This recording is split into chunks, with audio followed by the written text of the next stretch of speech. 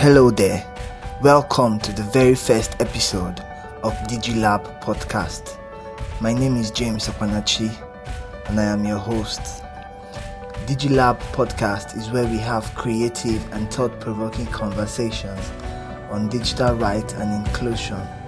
So, what is digital rights and how does this relate with you as an individual out there?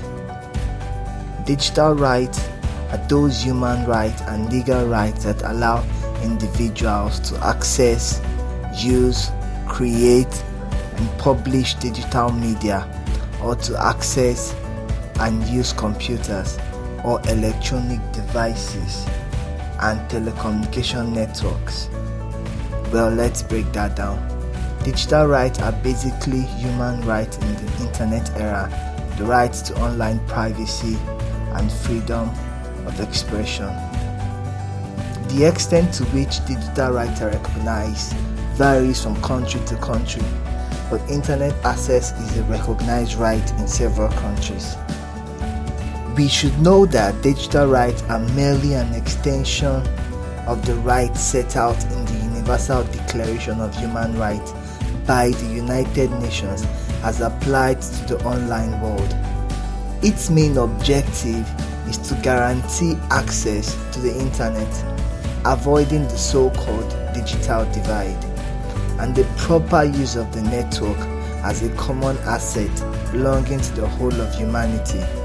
However, the lack of internet consensus has led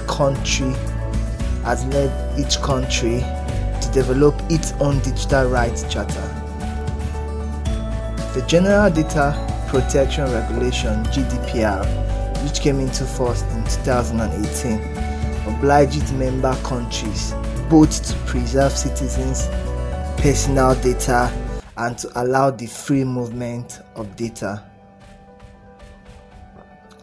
What are the different types of digital rights? Although each country is developing its own digital rights charter, there are some general guidelines that all countries follow, which we'll review below. Number 1. Universal and equal access.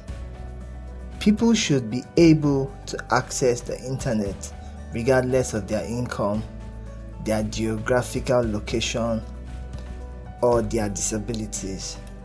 The UN Human Rights Council recognizes in a report that the right of access is essential to freedom of opinion.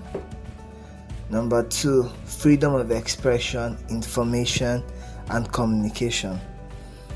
These basic human rights are threatened on the internet when governments block websites or social networks, which is a violation of the right to communication and free association, or censor content which is contrary to freedom of expression and information. Number 3. Privacy and data protection. Citizens must have control over who stores their personal data and be able to delete them at any time. The right to privacy is threatened on the internet by the theft of credentials, the appropriation of personal data and their use for financial gain, etc. Number 4. Right to anonymity. The right to anonymity and encryption of communications is particularly threatened in those countries that prohibit the sending of encrypted messages and communications, which is necessary for reliable and secure transactions on the internet.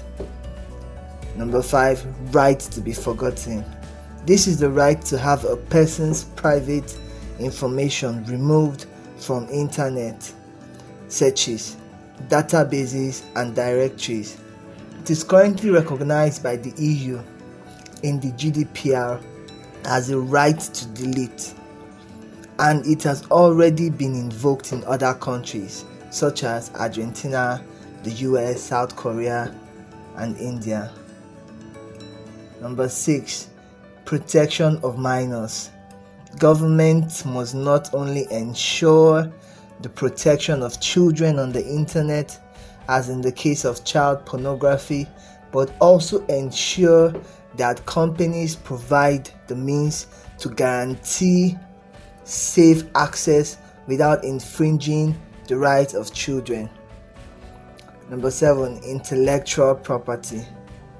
Authors must be guaranteed recognition of their artistic or literary work and the right to be remunerated for its use, while guaranteeing free access to works that are already in the public domain.